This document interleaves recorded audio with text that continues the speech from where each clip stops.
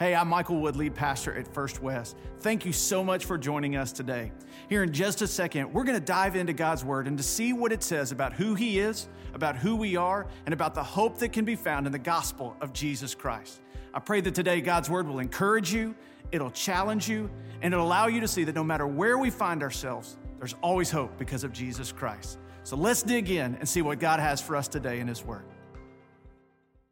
If you've been watching any of these shows on television now that have to do with restoration, and I'm talking about like home restorations or vehicle restorations. Any of y'all watching some of those kind of things? I'm not sure what our fascination is with all of that, but there are a lot of those folks making a lot of money doing these programs these days. And from houses and seeing cars being done. Restoration happens in a lot of ways. Historical buildings, and I know in our community, we've gotten to see some restorations happen in that, and that's always nice. Restoration is a term that's used with forests, for instance, when trees are cut. And so there's a restoration project that's going on and replanting and helping to replenish that. And so today, when it comes to restoration, we're probably a whole lot more acquainted with restoration when it regards these things. Have any of you ever had a tense moment or three and think you've lost everything, either on your smartphone device or your computer at home, and need to have it restored? Anybody? Yeah, the rest of y'all are still using stone tablets and stuff out there and just chiseling stuff in, I guess, right? It was never so heavy on me as when I was working on my doctoral project. And, you write and write and write, and I mean, it's just like, ultimately a couple 100+ pages of work that you have done. And I cannot tell you, I'm not sure if I was OCD before, but I think I grew into it during that time because I saved it, and then I'd email it to myself, and I'd say everything I could do to make sure I didn't lose any of that data because it was important to me. Now, when it comes to these phones, the thing that we don't want to lose are our contacts, right? And we don't want to lose those photos because we're not cranking out those Polaroid photo albums that we had at Mama's house like we used to, where we would go there and we get to look at those things. I love getting to go to my grandparents' house and look at all that stuff. Well, now they're all on here.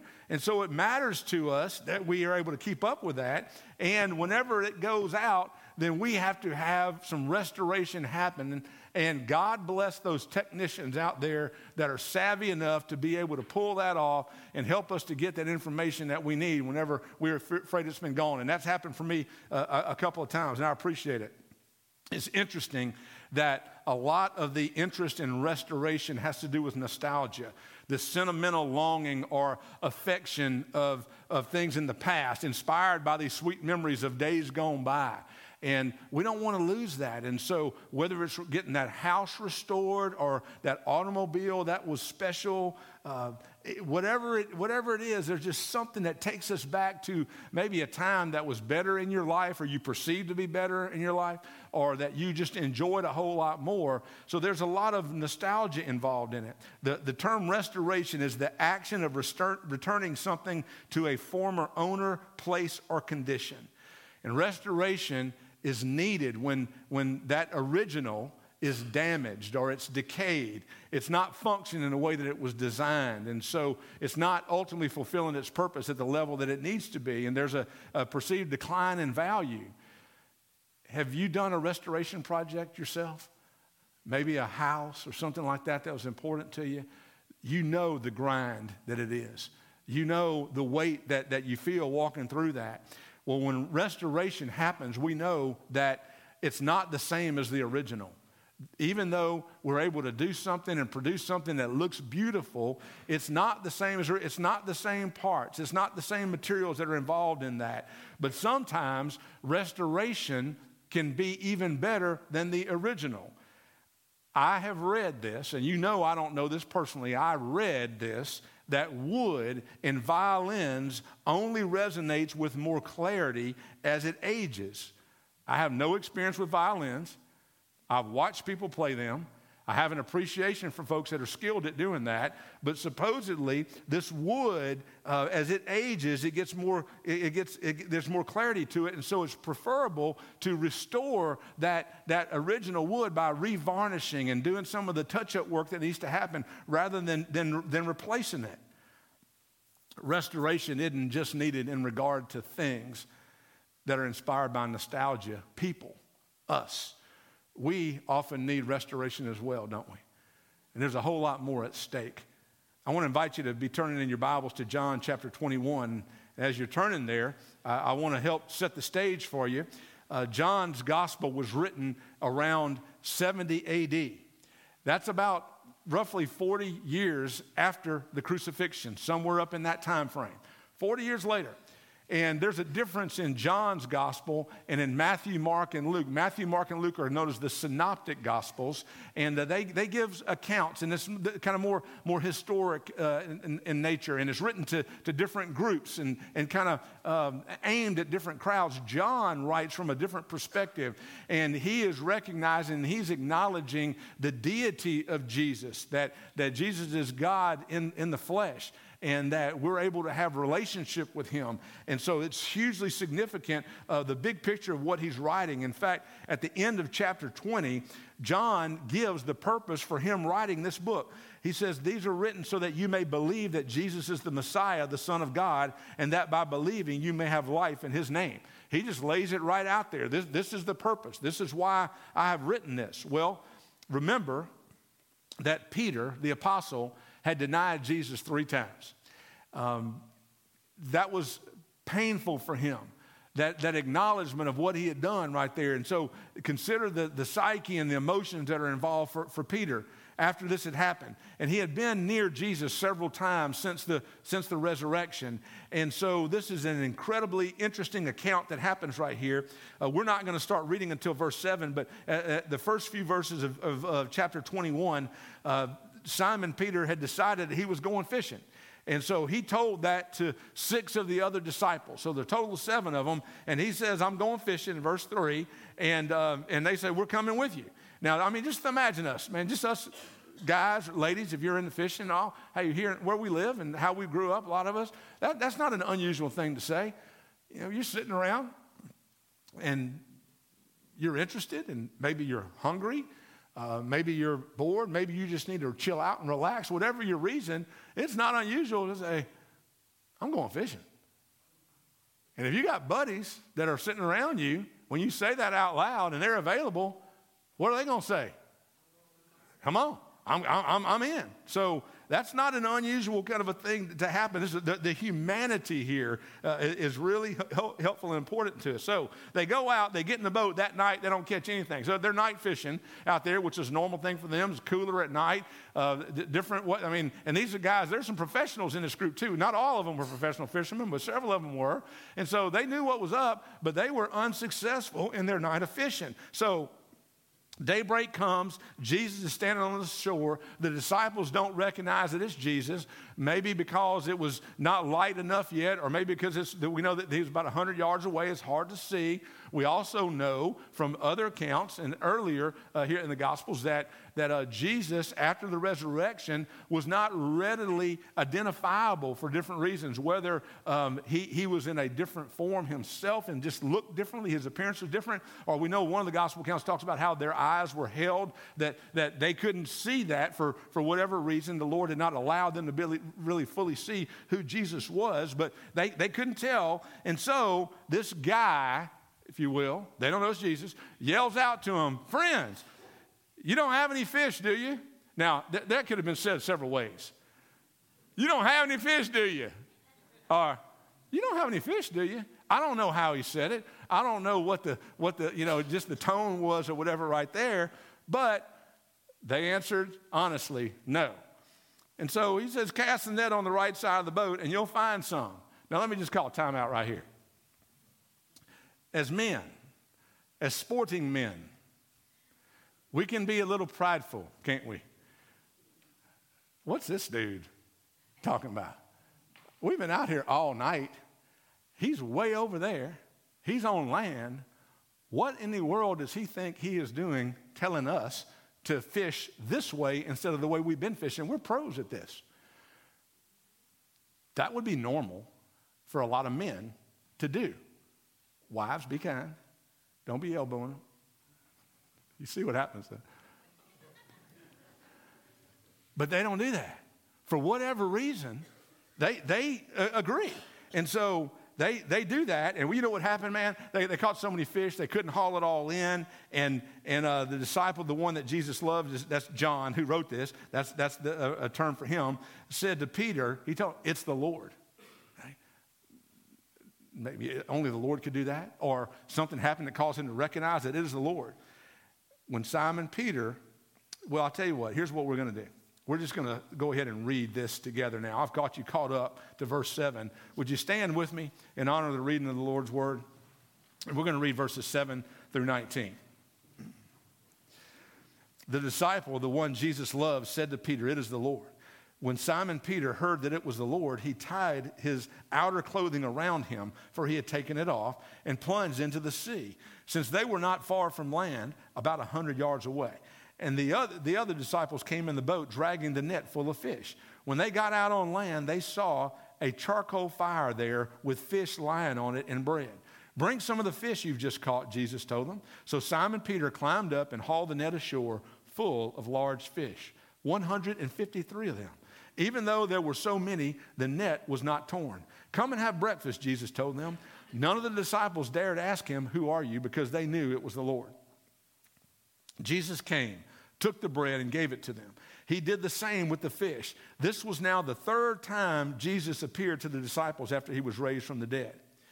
When they had eaten breakfast, Jesus asked Simon Peter, Simon, son of John, do you love me more than these? Yes, Lord, he said to him. You know that I love you. Feed my lambs, he told him. A second time he asked him, Simon, son of John, do you love me? Yes, Lord, he said to him. You know that I love you. Shepherd my sheep, he told him. He asked him the third time, Simon, son of John, do you love me? Peter was grieved that he asked him the third time, do you love me? He said, Lord, you know everything. You know that I love you. Feed my sheep, Jesus said. Truly, I tell you, when you were younger, you would tie your belt and walk wherever you wanted. But when you grow old, you will stretch out your hands and someone else will tie you and carry you where you don't want to go. He said this to indicate by what kind of death Peter would glorify God. After saying this, he told him, follow me. Father, thank you for your word. Lord, may we see this. May we understand your truth. May we apply it to our lives in a way that brings you honor and glory. In Jesus' name, amen. Thank you. Please be seated. Today, we're looking at this beautiful truth that our God is a God of restoration. That's good news. Our God's a God of restoration. First thing we see in this passage is that restoration begins with willingness. There has to be a willingness. Jesus exhibited a willingness. He was there where the disciples were. He had himself gone and engaged with them. He had gotten near to them. They were trying to figure out probably what to do next. They had been used to following Jesus. They had been walking with him, and they had been serving alongside him. They had benefited and been blessed by his teaching, and that was their lifestyle. But now that's changed. And so trying to figure out and just the uncertainty of what to do, and here they are in this environment. There has to be a willingness. Jesus is willing, and so he goes to them. We know that Jesus, in the big picture, is always willing to forgive. Jesus is the willing agent of restoration. 1 John 1:9 says, if we confess our sins, he is faithful and righteous to forgive us our sins and to cleanse us from all unrighteousness. That's what he's about. That's how he operates. That's what he cares about. Jesus is about restoration. Now, Peter, he had to participate as well. You see, restoration, forgiveness can happen without restoration. But restoration can't happen without forgiveness. It doesn't work that way.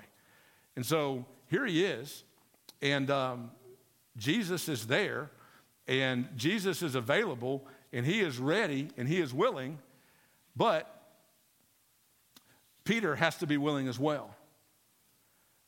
Peter, what is his part? Well, he's got to respond to Jesus. And so what does he do? Now we know that there have been a couple of times where Peter has already responded to Jesus. We know that in repentance, right after the third denial, when he heard that rooster crow, that it grabbed him. And he was brokenhearted about it. Matthew, Mark, and Luke all record that Peter's response that he was brokenhearted. Luke said that he went outside and wept bitterly.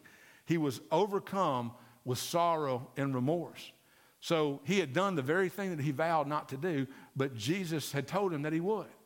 So his heart was broken for that. There's a repentant spirit about it. And the second thing that we see where Peter is willing is that he jumped out of the boat to come to Jesus. Look at this. He tied his outer clothing around him. He had taken it off. No, they were comfortable, man. They were out there, just fishing, guys out. Shirts off, doing what they needed to be able to do. And for whatever reason, Peter was compelled to put his garment around him, whether it was modesty, whether it's Eastern cultural type thing, whether it was out of respect for Jesus, what have you. He puts his clothing around him, and then he plunges into the sea. Now, 100 yards is not that far unless you just put all your clothes back on and jumped in the water. 100 yards becomes a pretty good distance at that point. And so Peter is willing. He is wanting to be near. That is interesting. He was willing to do his part. Jesus had already done his part. Now, verse 9, I love this. It says, they got out on land. They saw a charcoal fire there with fish lying on it and bread. That's a good amen spot right there, right? There's a charcoal fire. He's cooking. This is good news. Now, charcoal fire might trigger something in your memory back to the fire that night that Jesus was denied by Peter. It was described as a charcoal fire that they were warming up around. And so can you see the stage being set here for Jesus really trying to communicate and to kind of penetrate and get through to Peter here? So Jesus is cooking fish for them, having breakfast for them. And very interestingly, this net that's full of large fish, amen, large fish, not a bunch of little old ones, a bunch of large fish, 153 of them. Did you hear that? This is right at 40 years later after Jesus, after the resurrection, and this specific number is given right here, 153 of them. Now, there have been those that have proposed ideas and theories and tried to use some number tricks and numerology and try to make some kind of spiritual connection to the number 153. You may have heard some of those things out there. None of that stuff, as religious as it sounds or as cool and as connected as it sounds, none of that can be backed up by Scripture. You can't make Scripture say things that it doesn't say. 153 is because John gives details. John is precise. And don't you know that it had to be significant because, listen, we've all got our own fishing stories or hunting stories, right? That some of them that were really impactful to us from years and years ago. Man, we've got those stories we love to tell. And whenever we get an opportunity, we're going to tell that story. And our kids and grandkids may get tired of us telling those stories, but man, that's something good. We want to have a special memory. We want to teach a point about it or whatever. So this story was fresh 40 years later to the point that, man, you remember that time? 153 fish. Man, that was 40 years ago. I'll never get over that. Now, look, we got some silly reasons for remembering the stuff that we remember, but it was a big deal for them, right? Think about the setting. Think about what had happened. It was significant. 153 fish had been brought in when there had been none in the nets before. The Lord's always at work. The net wasn't torn. So Jesus says, come and have breakfast. And that had to be good news for them. They had to be hungry after that long night out there of being unsuccessful. And none of them wondered then at that point. None of them asked him, who are you? Because they knew it was the Lord. They knew. Who else but the Lord could provide like that for them? Who else but the Lord could come through for them when they had great need? And so Jesus came, he took the bread and he gave it to them, and he did the same with the fish. Jesus, again, serving them. Remember, back to the Last Supper, Jesus served him. At the end of our service today, we're going to experience that together, that act of servanthood, that act of identification that Jesus gives us the opportunity to make. So this was now the third time that Jesus appeared. Restoration takes a vision for what can be. God has that vision for us. He created us in his image. His desire is that we be conformed into the likeness of Christ as believers in Jesus. Our role is to allow ourselves to be conformed into the likeness of Jesus so that we look like him and we talk like him, we act like him, we respond the way that he does. That's what's going on. That's God's heart for restoration for us. In a restoration project, you begin with the end in mind, don't you? I see what is, but I'm thinking about what can be. And I know that what can be is way better. There's an original design. There's a plan that is great, and we want to get things back to that plan right there. Well, God has a plan for us to be restored to him. David, remember I said it takes willingness. David, the king, the one who had sinned, though, a man after God's own heart. I mean, they walked closer together, and then he blew it in a big way. And Psalm 51 records his prayer, God, create a clean heart for me and renew a steadfast spirit within me. Do not banish me from your presence or take your Holy Spirit from me. Restore the joy of your salvation to me. You hear that? Restore the joy of your salvation to me and sustain me by giving me a willing spirit. Then I will teach the rebellious your ways, and sinners will return to you. Restoration requires willingness. God's willing. Are we? Are you running to him, or are you running from him? Are you running to him, or are you just kind of hanging out, staying back in the boat? Second thing we see is that restoration brings shared purpose. Verses 15 through 17. Now this is an intense encounter right here. Breakfast is over, so Jesus asked Simon Peter, Simon, son of John, do you love me more than these? Now notice he doesn't say Peter. He says Simon. Why? Maybe this. Because Peter was the name that Jesus gave him and said, hey, I'm going to call you Peter Petra, because on this rock I will build my church. Peter had not been acting like much of a rock to build a church on, had he? Peter had declined. Peter was separate. He was in a different kind of state right there. And so he calls him Simon. Simon, son of John, do you love me more than these? These what? You love me more than these fish? I don't know that would be it. Do you love me more than these disciples, your brothers? Maybe that. Or do you love me more than these disciples love me? We're not really sure exactly what he's asking for right here, but the question is there. Do you love me more than these? Yes, Lord, he said to him, you know that I love you. Now, it's interesting, this love and this word for love. We just use the word love. In the Greek language and Greek writing, there's several different words for love. The one that we're most familiar with is agape. That's that selfless kind of love, that I love you anyway kind of love, the kind of love that God has for us, for his people. So when Jesus asked him, do you love me? He's like, do you agape me more than these? And Simon says, yes, Lord, you know that I love you. But he used a different word for love, phileo. That's the one that we generally acknowledge is that brotherly love. It's still a tender kind of love. You think about the city of Philadelphia. It's called the city of brotherly love. That's that word that kind of comes there. Now, a lot of times in Scripture, the agape and phileo, they really ultimately accomplish the same thing. So I don't want to overplay that too much, but there is a difference in that. Simon says, you know that I phileo you. Jesus said, and feed my lambs. He gives them a command. It's a significant leadership role. Man, this responsibility to feed my lambs. Feed what? Man, the Word of God. Man, this is the bread of life, you know, that you have a responsibility. So right there, Jesus is reestablishing Peter to what he had called him to do.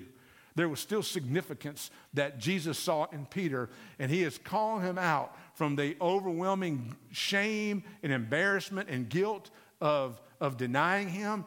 There's still purpose in you. Hey, feed my lambs. And then a second time he asked him, Simon, son of John, do you love me? Again, agape love. And Peter's response, you know that I love you. Phileo love. He says, shepherd my sheep. Another command, a pastoral role, a pastoral function, significant role that in addition to feeding them and giving them the word, taking care of those young ones, those little ones, those lambs, helping them to come along in the faith, the people that are part of the flock that you're blessed with, hey, you shepherd them. You care about them. You lead them in the right way. And he is underscoring that role, that responsibility that he wants him to have. And then verse 17, he asks him a third time, Simon, son of John, do you love me? But this time he uses phileo, not agape. He uses Peter's word, the one that Peter had been responding with. And Peter was grieved that he asked him the third time, do you love me? Now, you wonder about this grief that Peter's having. You think about it, man, if somebody says, man, do you really love me? No, do you really, really love me? No, seriously. Do you really, really love me? After a little bit, kind of get your feelings hurt. Kind of start, what would cause them to say that? Well, the reality was that none of the other disciples had denied Jesus 3 times. And Peter had been known to be just a little bit arrogant about his status and his standing. He thought that he was a little bit tougher than the other guys. He thought that he was a little bit more committed than them. That no matter what these do, hey, you got me, I'm with you. And I think Jesus was helping old Peter to realize that, maybe you're not everything that you thought that you were. Maybe you need to have some humility about you. And so these 3 questions that Jesus asked Peter kind of correspond with the 3 times that he denied him. It's kind of hard to miss that there ought to be some kind of a connection right there. When there's unforgiveness, we're not in line, not looking out for others' interests, restoring relationships brings shared purpose for caring for each other and glorifying God. The shared purpose that Jesus calls Peter to make sure that his sheep are tended to. Jesus is no longer going to be physically present to be able to take care of them. And so he lays that out there for Peter, and he gives him that responsibility. And that had to be weighty, and it might have hurt his feelings a little bit, but Jesus had to make sure that he got it. Do you love me? And he said, Lord, you know everything. You know that I love you. And in his response right there, you know everything, he acknowledged that Jesus wasn't just a good teacher, that he wasn't just, even just the Messiah, that deliverer. Remember, they were looking for a military kind of deliverer, conqueror. He acknowledged that because he said, you know everything. Hey, knowing everything, that omniscience, that's a God quality. Deity can do that. Man can't do that. So Peter is acknowledging the deity of Jesus. You know everything. You know that I love you. Feed my sheep, Jesus said. A shared purpose that Jesus is calling Peter back into. Paul said this to the church at Corinth in 2 Corinthians 5. Therefore, if anyone's in Christ, he's a new creation. The old has passed away, and see, the new has come. Everything is from God, who has reconciled us to himself through Christ and has given us the Spirit and the ministry of reconciliation. That is, in Christ, God was reconciling the world to himself, not counting their trespasses against them, and he has committed the message of reconciliation to us. So we're included in this. Peter specifically had a role that Jesus pointed him to. Scripture tells us as believers in Jesus that we are ambassadors for Christ. Since God's making his appeal through us, we plead on Christ's behalf, be reconciled to God. He made the one who did not know sin to be sin for us so that in him we might become the righteousness of God. Restoration brings shared purpose. The third thing we see is that restoration brings assurance and direction. Assurance and direction. Peter had to have wondered if he'd ever be used by God. If he was worthy of being used by God again, what would his life be about now that he had denied Jesus? And so Jesus gives him some real direction. And in verse 18 and 19, that direction really gets intense. He talks about how when you were younger, you'd tie your belt and walk wherever you wanted. But when you grow old, you'll stretch out your hands. Someone else will tie you and carry you where you don't want to go. That's a picture of what was going to happen to Peter, that he was going to die like Jesus did by crucifixion. They would tie their hands to that cross and tie their feet to the cross and then drive those nails through the palm of the wrist there. And he's pointing ahead to that. Now, that gives assurance. Interesting word there, assurance. But it was assurance that, Peter, you're in. You're part of the plan. And it gives him direction that this is the way that your life is going to go. And Peter obviously embraced that. That it was so moving. And he was so honored that the Lord would consider him in this way, that Peter served him the rest of his life. I already said that he ultimately lost his life for the gospel. What if Jesus had not established Peter to his ministry? What if Jesus had not done the restoration project in Peter? Well, Acts 2 would be a lot different. There's a sermon that Peter preaches at Pentecost, and the power of the Holy Spirit is there. And 3,000 people responded that day. 3,000. The New Testament church began right there. That was significant. Peter was restored. Then Peter later wrote the letter to these believers that were scattered in exile that we know today is the book of 1 Peter. And he gives some really important instructions to the church elders that shows how much Jesus' charge to him had inspired his life. He said to them, these elders, shepherd God's flock among you, not overseeing out of compulsion, but willingly. Here is the one who had been told to feed my sheep, to feed my lambs, to shepherd my flock, pouring into others, saying, shepherd God's flock among you. And he says, and when the chief shepherd appears, you'll receive the unfading crown of glory. He's pointing ahead. It changed everything about Peter, this restoration did. It says, God resists the proud, but gives grace to the humble. Peter had that burned into him, that he wasn't arrogant anymore about how much more he was close to the Lord, or how much more committed to the Lord that he was than others. He said, God resists the proud and gives grace to the humble.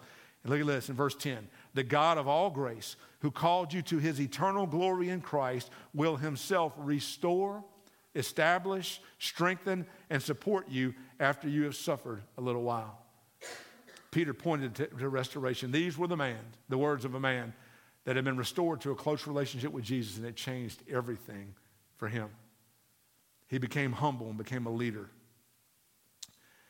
Unforgiveness brings brokenness, but restoration brings trust and direction back to our relationships. Restoration increases value, and it brings joy. You think about the beauty of that. You think about that desired outcome that you have in mind.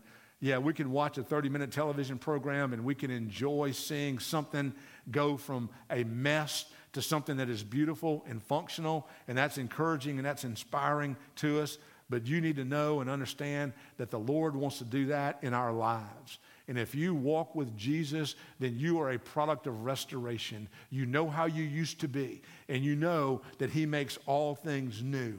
That's what he does. In 1982, President Ronald Reagan commissioned the restoration project of the Statue of Liberty so that it would coincide in 1986 with the centennial celebration there. And so it was a massive project. It took several years. It cost lots and lots of money. It took lots and lots of manpower. But why was it so significant? Well, because what the Statue of Liberty represents, man, for us as Americans, it represents freedom. It represents the opportunity for people that are harassed and helpless to be able to come and to have the opportunity for a life and enjoy the freedoms that we have as Americans. And so it's important that that image represents something so significant that that image be properly maintained.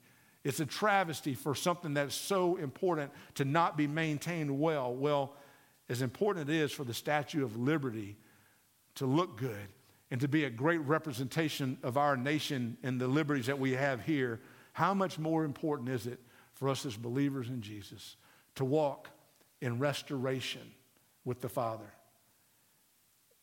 The end of the book points ahead to what's to come. John, John's revelation. He said, I heard a loud voice from the throne. Look, God's dwelling is with humanity, and he will live with them. They will be his peoples, and God himself will be with them and will be their God. He will wipe away every tear from their eyes. Death will be no more. Grief, crying, and pain will be no more because the previous things have passed away. That's good news. We live in a fallen world. There's a lot of pain in this world. There's pain from sin. There's pain just from being part of the fallen state of the world that we're in right now. But there will be a day when that stuff is no more. And then the one seated on the throne said, look, I am making everything new. He also said, write, because these words are faithful and true. And then he said to me, it is done. I'm the Alpha and the Omega, the beginning and the end. I will freely give to the thirsty from the spring of the water of life. The one who conquers will inherit these things, and I will be his God, and he will be my son. There is coming a day when this mess that we lament a lot is going to be made right. Jesus is going to come back, and he will restore. He will restore. Scripture calls it what the locusts have devoured. He will make things right. That day is coming. In the meantime, are you living a life of restoration? Would you consider yourself to be restored in Jesus Christ? I want to ask that you bow with me here as we close our time. I want to ask you, if you're a believer in Jesus, and you know that you are not where you used to be in your walk with him, I want to ask that you would be honest with the Lord and just confess that and say, Lord, I know that it's not like it used to be between us, and it's on me. And I want to be restored. I know that you've done your part. And so like Peter, I want to do my part. I'm going to jump out of this boat, and I want to go towards you, and I want to receive the forgiveness and the restoration that you provide. Would you just, in the quietness of this moment, your heart to God, would you just express that to him? If you'd have to be honest and say that you don't know where you stand with Jesus because maybe you've never responded to a relationship with him, you have not done what the scripture says and confessed with your mouth that Jesus is Lord and believe in your heart that God raised him from the dead, believed in him so strongly that you let it change the way you live your life. If you haven't done that, then right now in the quietness of this moment, would you just lift this prayer to the Lord? I'll pray out loud, but you pray silently, your heart to God's. God, I realize that you love me, that you sent your son Jesus to pay a price that I couldn't pay, to restore me into a relationship with you. And so today, I admit that I'm a sinner, and I receive your forgiveness. I want to live for you from this day forward and bring you honor and glory with my life. And so take over my life. Make me what you created me to be for your honor and glory. And I mean this with all my heart. In Jesus' name, amen. Thank you so much for joining us today. We hope, again, that you were encouraged by what God had to say for you and for your life. I just want to extend an invitation for you today. Maybe today you realize that you need Jesus in your life. Maybe today you just need to take that next step in your spiritual walk, or maybe you've got a spiritual need. And I want you to know that we would love to come alongside you and serve you any way that we can. Feel free to reach out to us at firstwest.cc, or you can call the church, 318-322-5104. And we would love to help you in what God is doing in your life. Have a great day.